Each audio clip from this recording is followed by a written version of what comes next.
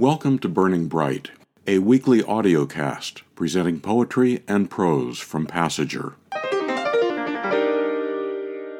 Jean Connor said she didn't get serious about writing poetry until after she retired from a long career as a New York State librarian. She still stays in touch with people she met in various writing workshops. It's a good way to keep going, she says, having friends who are writing and exchanging poetry and encouraging one another. Passager published Jean's first book of poems, A Cartography of Peace, in 2006, when Jean was 86 years old. It's 14 years later, and she's still writing. She writes a lot about the little details of nature, the small pleasures of life. Here's Jean Connor's poem, After Vacationing in Maine. I have come home with 2 gray stones, one flat, one round. I would hold to their silence, their calm. I have come home with 2 jars of blueberry jam and 1 pint of wild blueberries, picked by a small boy on the barrens. The sky wants to question the sea, and the sea wants to question the sky. Everything a question, except for blueberries that only urge me to eat. I have come home with 1 postcard. I sent the other 3. Mountains, ocean, why should I think of Yosemite after Maine? For no reason, except there are landscapes we cannot master. The rocks rise, the waves break. No one asks, is it Thursday? Is it Sunday? Is it even today? I have come home with a small clay pot, glazed black, right for a few flowers, no more.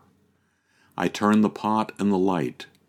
It was to be a gift, but now it holds the cove, the morning light on the water, the hedges of roses, the cry of wind-borne gulls, the heath, a taste of blueberries. So small a thing, and overflowing. After Vacationing in Maine by Jean Connor. Remember back when the world was open and we could go on vacations? Let's hope those days return soon. One more from Jean. It's a quiet, truly amazing poem, of some renown. For some time now, I have lived anonymously. No one appears to think it odd. They think the old are, well, what they seem. Yet see that great egret at the marsh's edge, solitary, still.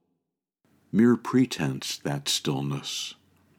His silence is a lie. In his own pond, he is of some renown, a stalker, a catcher of fish. Watch him. Jean Connor's poem, Of Some Renown. To buy Jean Connor's book, A Cartography of Peace, or learn more about Passager and its commitment to writers over 50, go to passagerbooks.com. You can also download Burning Bright from Spotify, Apple and Google Podcasts, and various other podcast apps. And by the way, Jean's celebrating her 101st birthday this month at Wake Robin Retirement Community in Vermont. Happy birthday, Jean! For Kendra, Mary, Christine, and the rest of the staff at Passager, I'm John Shore.